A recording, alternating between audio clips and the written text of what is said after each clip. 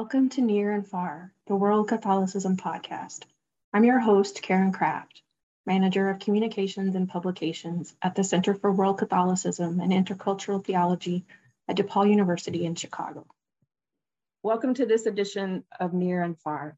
Today I'm talking with Sister Dr. Maria Vasanta, a member of the Congregation of the Sisters of the Cross of Chabanab, which is popularly known as the Holy Cross Sisters. She is medical superintendent at Leonard Hospital in the town of Batlagandu in India's Tamil Nadu state. She's an OBGYN and has a diploma and fellowship in minimal access surgery and is also trained in ultrasound imagery. She's proficient in the practice of contemplative and Zen meditation and has completed certification courses in reflexology, yoga, and Bach flower medicine. Following an integrative approach to women's health, she uses a balance of Western science and alternative and spiritual therapies of Eastern science, offering her patients a variety of gynecological services, such as well woman care, infertility treatment, laparoscopic surgery, and comprehensive obstetric care, all the way from preconception to postpartum. She also works with the region's village and school health programs to conduct awareness campaigns on various women's and adolescent healthcare issues, offering free medical camps to the marginalized tribal people who have limited access to healthcare. She believes that the purpose of her ministry is to empower women in their journey to motherhood and transform it into a spiritual and holistic experience. And her passion is to give the healing touch of Christ to everyone she meets with a holistic approach, especially the indigenous poor of the district.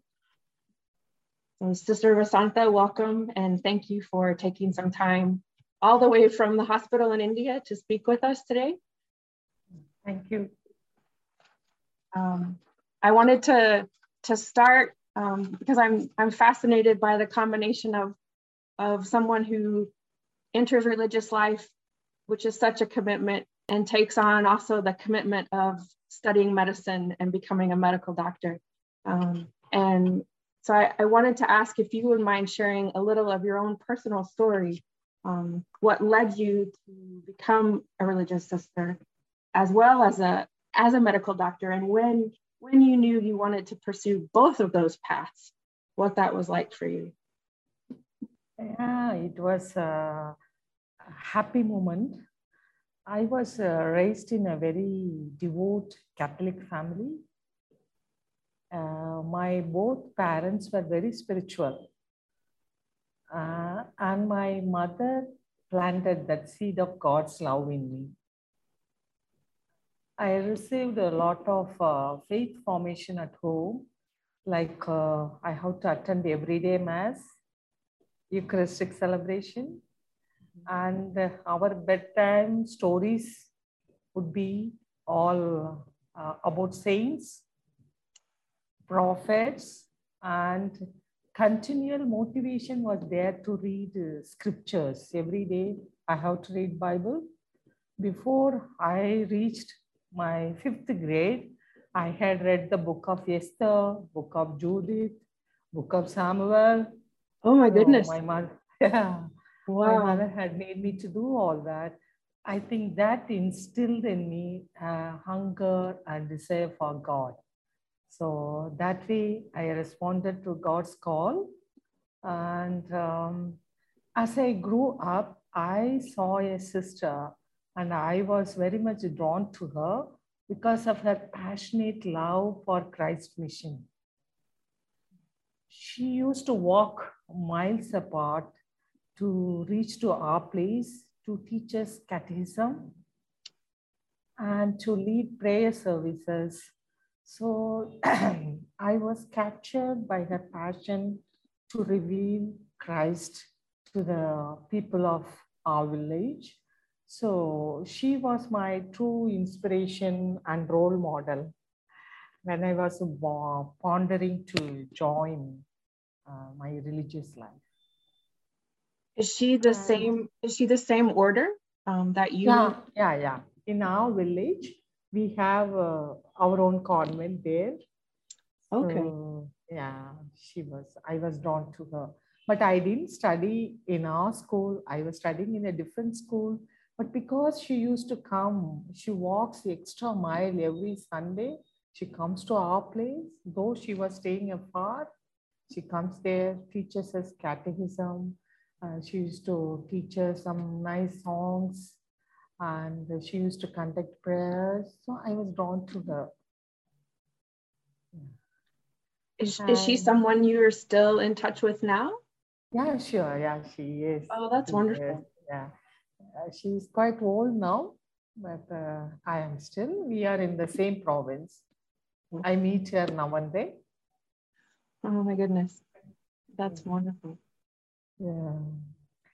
So, and the journey of becoming a doctor also it is a faith journey for me. I can imagine. It was a faith journey for me.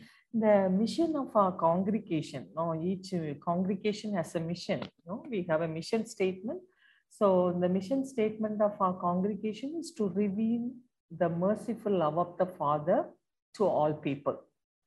So one of the way we do this reveal this God's love is through healing ministry, education ministry. But for our province, healing ministry is one of the ways in which we reveal this mission to people. So our major superiors, and since our province, our hospital is located in the remotest village of our nation, our major superiors, they choose people to send for medicine, to be a doctor, and to be a nurse, all that. I see. Okay. Yeah. So I was chosen to be a doctor. How did you react? Were you surprised, or did you think, oh, this fits what I... No, actually, I want to be a social activist who wants to work for the poor and the downtrodden.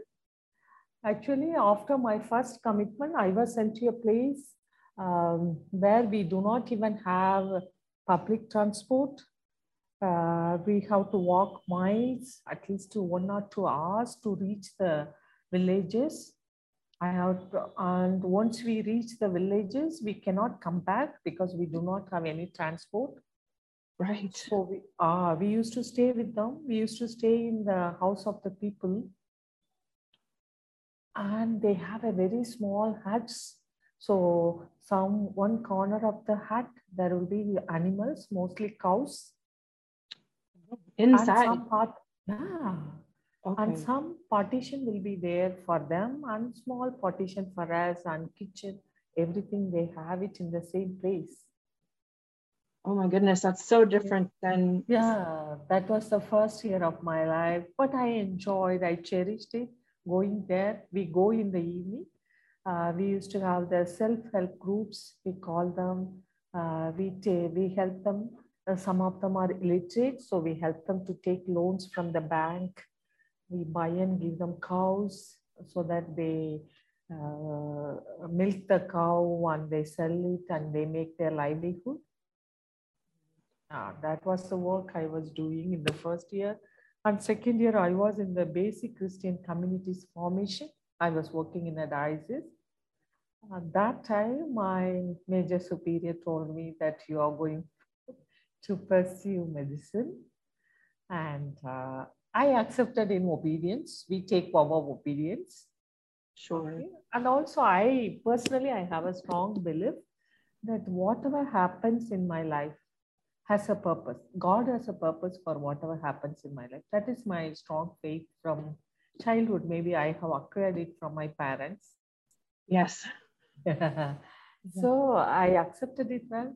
I pursued my studies. Of course, I had good marks, and they look for certain values in us, whether we will hold on to. So I pursued my studies that way. And how long is medical training, medical school in India? The first, we call it the undergraduation. Undergraduation lasts for 5.5 years. Okay. then 1 year of internship. Mhm. Then I had done my post-graduation after 2 years. That lasts for 3 years. Post-graduation is for 3 years. Well, that's, yeah, quite a process. Yeah, yeah, it's yeah. And with your original passion being drawn to social activism, I'm sure Yeah. now as you look back over Yeah. your practice, you can see how that has been a part of your medical practice too. Yes, yes, yes, yes. What I want to realize, I am doing it now. I have no regrets. Oh, that's wonderful. So how old were you then when you finished medical school and began to practice? I think I was 27. Okay. 27, 20. Okay. So this has been your career, would you say it's about 20 years? No, this is my 16th year. Yeah, I'm. Okay. Okay. Year of My math was wrong there. Yeah. One of the things that fascinated me as I read and learned a little more about medicine in India and the Catholic Church and religious life, I discovered something called the Sister Doctors of India Forum, and a formal national organization, I believe, of close to 1,000 members. Of sisters, just like yourself, who are also medical doctors, MDs. And I know that you have been involved in that. You're a recent past board member, and now a regular member. And I wanted to ask, because it is so fascinating, if you could talk a little bit about your involvement with that organization. And its involvement perhaps in the region where you are, since you are in one of the most remote and poverty-stricken areas. This is, I think, first we need to understand what is the Sister Doctors Forum of India. The journey of 1,000 doctors today is started from one. One sister doctor. Yeah, one sister doctor. The story of the first sister doctor is very fascinating. That she is not an Indian. Well, was she British or Australian? She was an Australian. Yeah. Okay, I thought I had Australian. Read. Yeah, she is Sister Dr. Mary Glore. Okay. She graduated from Melbourne University in Australia. And after her graduation, she heard that in India, they lack women doctors and they are in need of women doctors. Because the culture in India is that women do not go to men for delivery, male doctors for delivery. So many women were dying due to, there were an increased rate of maternal mortality. I think when she heard that there is a need, she came to India as a medical missionary, but she joined the congregation of Sisters of Jesus Mary Joseph. They are called as JMJ. Right, yes. And she became a nun. So she becomes the first sister doctor. And this was the early 1900s, is that right? 1920, yeah, 1920. Okay. Yeah, 1920. Then as she started in a small dispensary, then it went on to become a big hospital. Then as she was working, she realized if there were many sister doctors, it will be a great help to the nation. So she approached the Catholic Bishop Conference of India and she persuaded them to start an institution, medical education institution, where sisters can be trained as doctors. So with her request, and maybe they already felt the need, and St. John's National Academy of Health Sciences. That time it is St. John's Medical College was started in the year 1963. And that was primarily for training sisters to become doctors. Also Catholic boys and girls who will promise to serve in the rural areas. So I also was trained in St. John's Medical College. Yes, I thought I had read that. Yes. Yeah, that was the beginning. So every year they have a 15% of the total seats are given to sisters. So year after year, they were training many sister doctors. Oh, that is the way it is 1,000 sister doctors today. To me, it's fascinating, especially when you think about in the 1960s that the program was formalized. Yeah. And at that time, I would say even in the United States and the quote more developed Western world, there weren't many female doctors in general. And so in many ways, it seems that the church in India was ahead of its time to start this program for women and especially for women religious. It seems doubly revolutionary and it's the sister doctors are a critical part of the healthcare system in India. Yes. Correct? Like the healthcare system wouldn't quite function in the same way without this organization. Yeah. So as many sisters were there, they were posted in different parts of the country.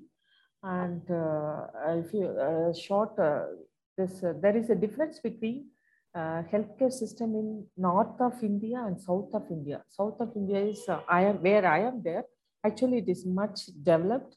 Our maternal mortality rate and infant mortality rate is much lower than northern part of India. I see. Okay. And many of the sister doctors are in northern part of India. Tamil Nadu, we have only 65 sister doctors. Okay. Many of them are there. They are in the remotest villages. So when they were posted like that, they faced a lot of dreaded challenges, lot of complication in their practice. So they felt the need for solidarity. Of course. To have some sort of community. They want to depend on. Yeah. So with that only this in 1993 Sister Doctor Forum was started by another sister doctor, Lillian. Yeah. She also happened to be a Jain nun. I'm sorry? She also happened to be a sister from the Society of Jesus, Mary, Joseph. Oh, the same. That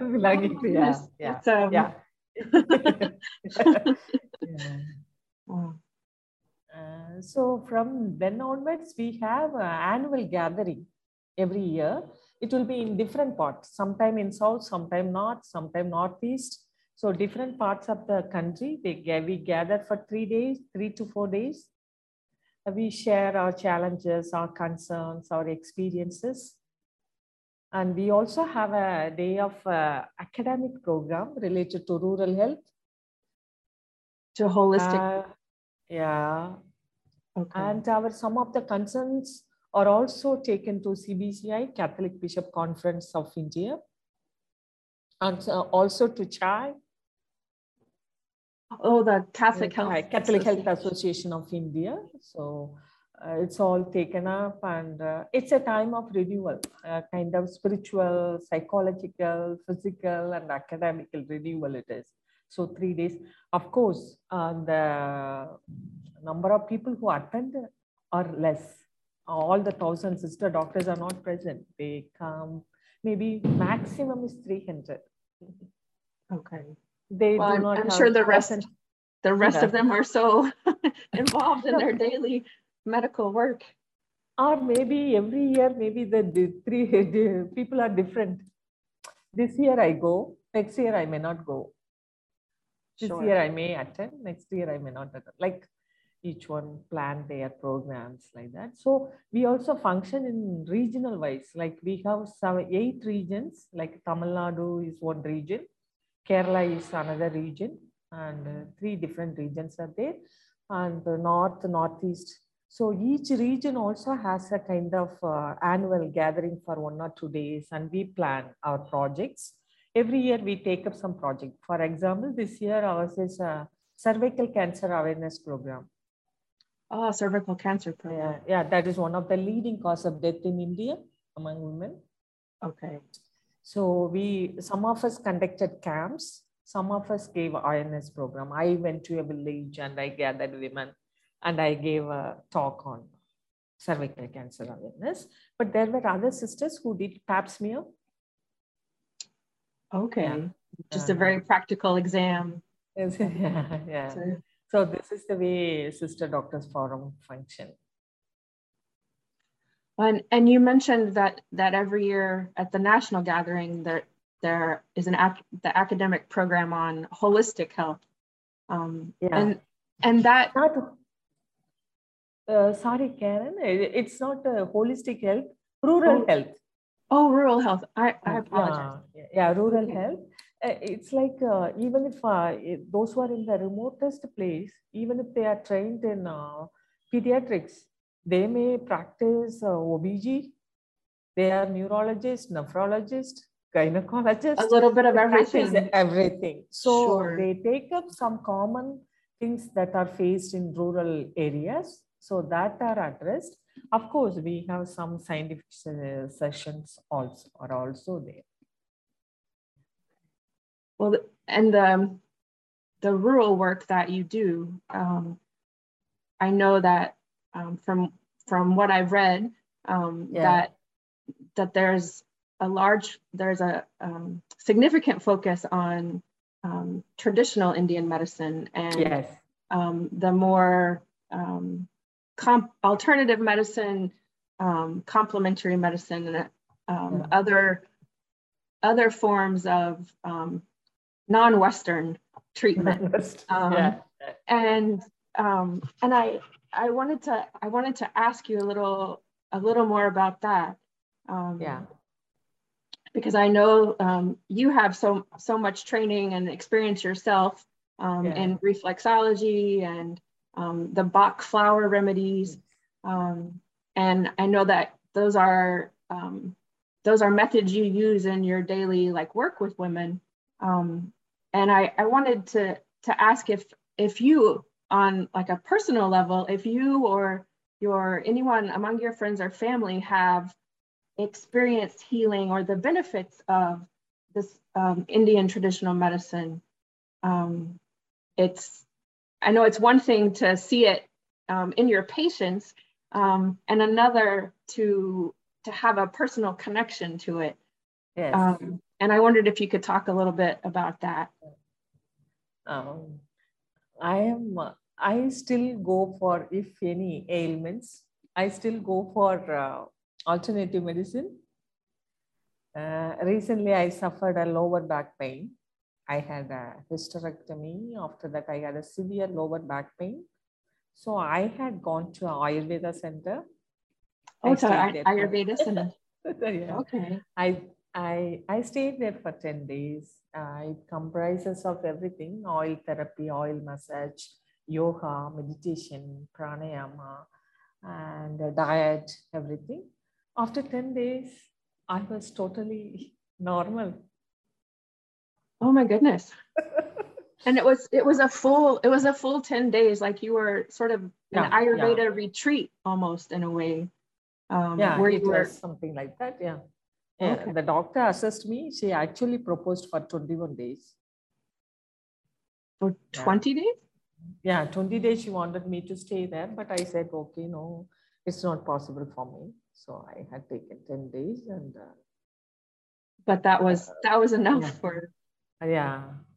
But one more example I like to tell: my cousin, he presented with acute abdominal pain, and scan showed ureteric stones.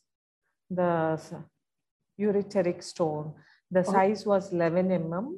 And when we consulted the urologist, he said he has to undergo ureteroscopic surgery. 11 millimeters, you said the size. Yeah, 11 millimeter. That's quite large. Yeah, that's quite large. So he said there is no other option, so you have to go. But he decided to go for alternative medicine, naturopathy. And he was advised to take small calotropes. It's a plant. Yeah. So that medicine every day morning he was grinding and taking it in empty stomach for 10 days. Okay. On the 13th or 14th day, he passed out the stone. Oh my goodness. Wow. And so, and the Western option was invasive surgery. Yeah, surgery. Yeah. And so he avoided all of that in less than 2 weeks. Like, has he had any recurrence of that? No, so far, no. We confirmed it with validated with ultrasound. And he's normal. Clear. That was And the type of plant, again, can you give us the name again of the type of plant? Small calotropes, CALITROPES. Okay. And was it like a powder from the plant, or the? There is a plant. It was a plant leaves that was grinded and taken. Okay. It's available here in the forest areas. So did he actually gather it himself from? Yeah, gather, yeah.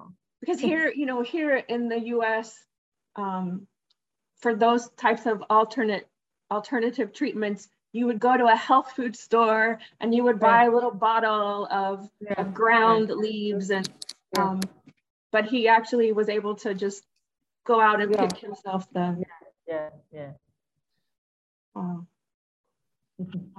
Thanks for sharing that. Those are such interesting, fascinating stories, and really hopeful as well, because so many times I think in Western medicine, you're presented with the only option is something invasive, and it's clearly not the only option. And in your own medical practice, among the patients that you've worked with, what would you say are some of the most remarkable examples you've seen of this traditional medicine, alternative therapies being effective where Western medicine was not? In my clinical practice, I feel any disease that has a bit of psychosomatic component, the Indian traditional medicines are effective. For example, migraine, headaches. For migraine headaches. Migraine headaches. Yeah, and also there are two category of diseases which I felt that Indian traditional medicines are doing much more effective than other medicine. One is arthritis, lower back pain. In Western medicine, we tend to give painkillers, then we give disease-modifying drugs, then we give steroids. Then we go on higher side, which has a lot of side effects. People suffer gastritis. Yes.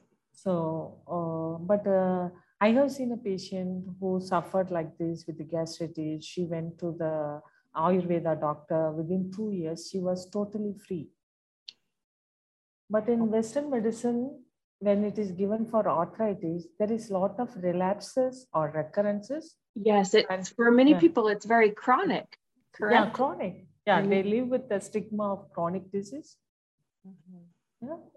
Sometimes when they are stressed, there is a recurrence. During winter, there is recurrence. But I see Ayurveda among the Indian traditional medicine. Ayurveda seems to be the best medicine for arthritis and other back pain chronic musculoskeletal disorders. And it is more effective in the sense that it doesn't recur in those patients. Yeah, it doesn't. Yeah, that is also dermatological diseases like psoriasis, dermatitis, eczema. These also tend to be recurring during Western medicine treatment. But I have seen people being healed with the Siddha medicine. That is one of the Indian traditional medicine. Yes, there's 5 different. Oh, sorry, 5 different types. Yeah. Most people think of Ayurveda, but there's Ayurveda and Siddha. Unani, Ayurveda, Unani, Siddha, homeopathy, and naturopathy. Okay. Yeah, perhaps I should talk to you offline later about the migraine treatments and the skin treatments. Okay. Those are some personal obstacles I have that perhaps some alternative medicine could help with. Yeah. But I wanted also to ask a bit about the Catholic Church in India and its support, how it works to support and promote the more traditional treatments, and through the Catholic Bishops' Conference of India, for example, and CHAI, which you mentioned earlier, the Catholic Health Association of India. I know they have a 6-week training, I believe CHAI does, for sister nurses.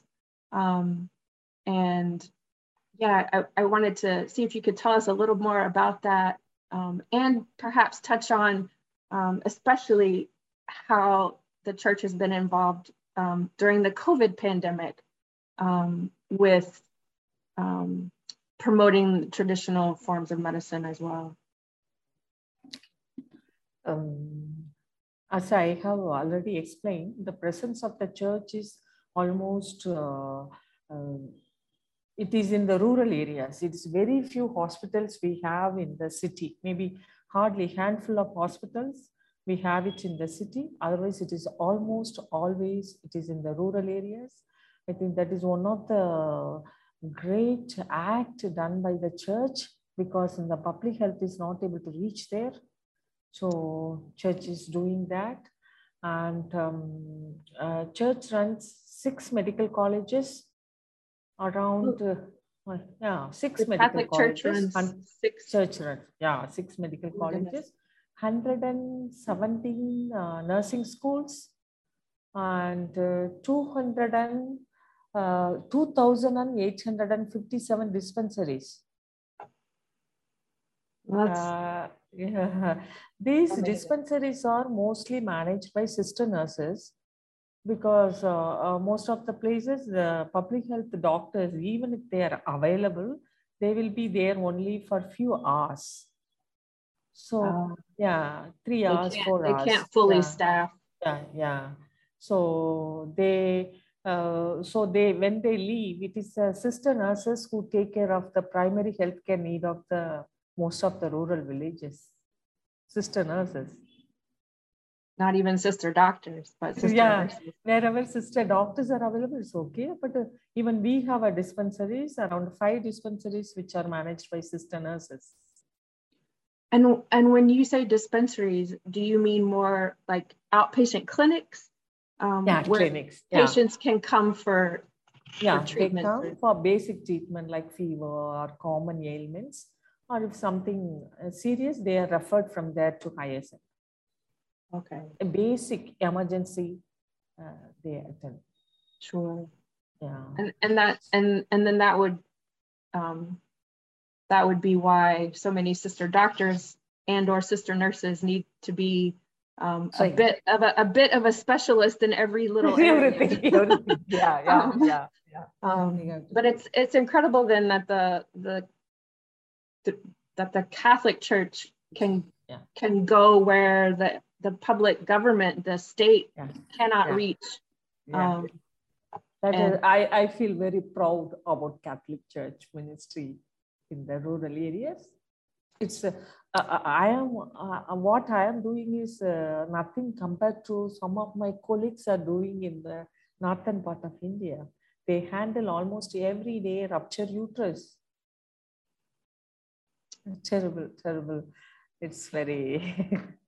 And how would you say during COVID? How would you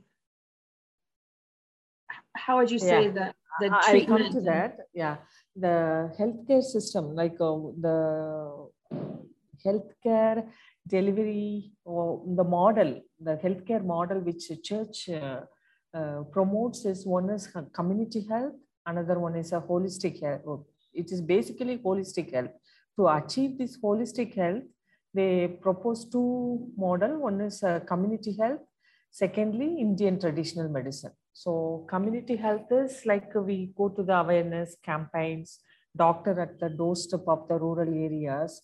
Also addresses the social and environmental factors that are causing illness. Like CHAI has many projects to provide sanitation, clean air, clean water.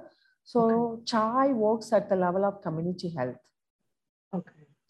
So this to address this holistic health, church promotes Indian traditional medicine.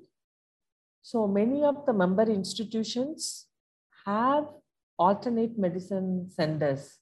Like for example, there are 5 women congregation like Sisters Congregation of Sisters of Immaculate Conception, Servants of Mary, Sisters of Medical Mission, Sisters Nazareth Sisters. They all run alternative medicine, Indian traditional medicine center, where they offer holistic health. Besides Indian traditional medicine, they also offer yoga, meditation, counseling. So it takes care of the whole person. There are even our congregation, we have started a center. That is our current project. We have started an alternate medicine center. So beside this, we don't have a complete data available. I can surely say most of the practice some part of alternate medicine along with Western medicine in the rural areas. And we have a homeopathic college run by Mangalore Diocese, one of the dioceses. They train doctors for homeopathy. And there is one center, Amala Institution, that has a medical college for allopathy and a medical college hospital. In the same campus, they have a Ayurveda research center and a hospital. Oh my goodness. It's all exist in the same place. So people have the option to choose. And specifically this Amala Research Center is doing a lot of work on cancer, use of Ayurveda in cancer. And this Amala Center, is it in your part of India, in Tamil? It's in Kerala. It is my neighboring state. Yes. Okay. Okay. It's a neighboring state. So not far. And during COVID-19 also, church was promoting all Indian traditional medicines. It was distributed within the church campus. That is some water made of some 25 herbs. This water was distributed in the church, in our own hospitals. There was a lot of awareness programs, which herbs to take. A lot of materials were distributed.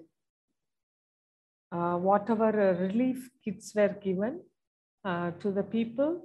So it contained a herbal medicine pack, which they can prepare at home and drink.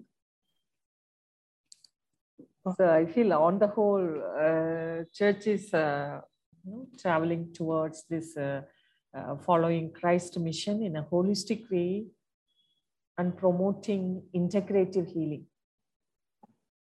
I also know a sister doctor. She is an allopathy doctor, but she has in her same setup, she has all the other Indian traditional medicine also. She is using both. It's truly a wonderful, comprehensive approach. Yeah. And even more, I would say even more comprehensive in the sense that there's a spiritual element Yes. as well, if nothing else through you as a sister doctor and your colleagues as sister nurses, and that you're motivated by this inner desire to bring Christ and his healing to other people. It's truly holistic in that sense. Yes. And perhaps even more healing for the individuals. I know that you have, we're talking now and it's early in the morning here in Chicago where I am, but it's evening, 9:00 p.m. or so there where you are in India, and it's a Friday at the end of a long day that you've spent in the hospital, and you're still in the hospital speaking with me. But I want to say thank you for that. And that I think your passion for bringing Christ's healing to other people is clear in the simple fact that you're still at the hospital right now on a Friday night speaking with me to let people know a little more about what this type of work is like. And on behalf of DePaul and the Center for World Catholicism and Intercultural Theology, I just want to say thank you for your time and for sharing so many fascinating stories with us today. And I wish you all the best in your professional practice and going forward there at Leonard Hospital. Yeah. Thank you, Karen. Thank you so much.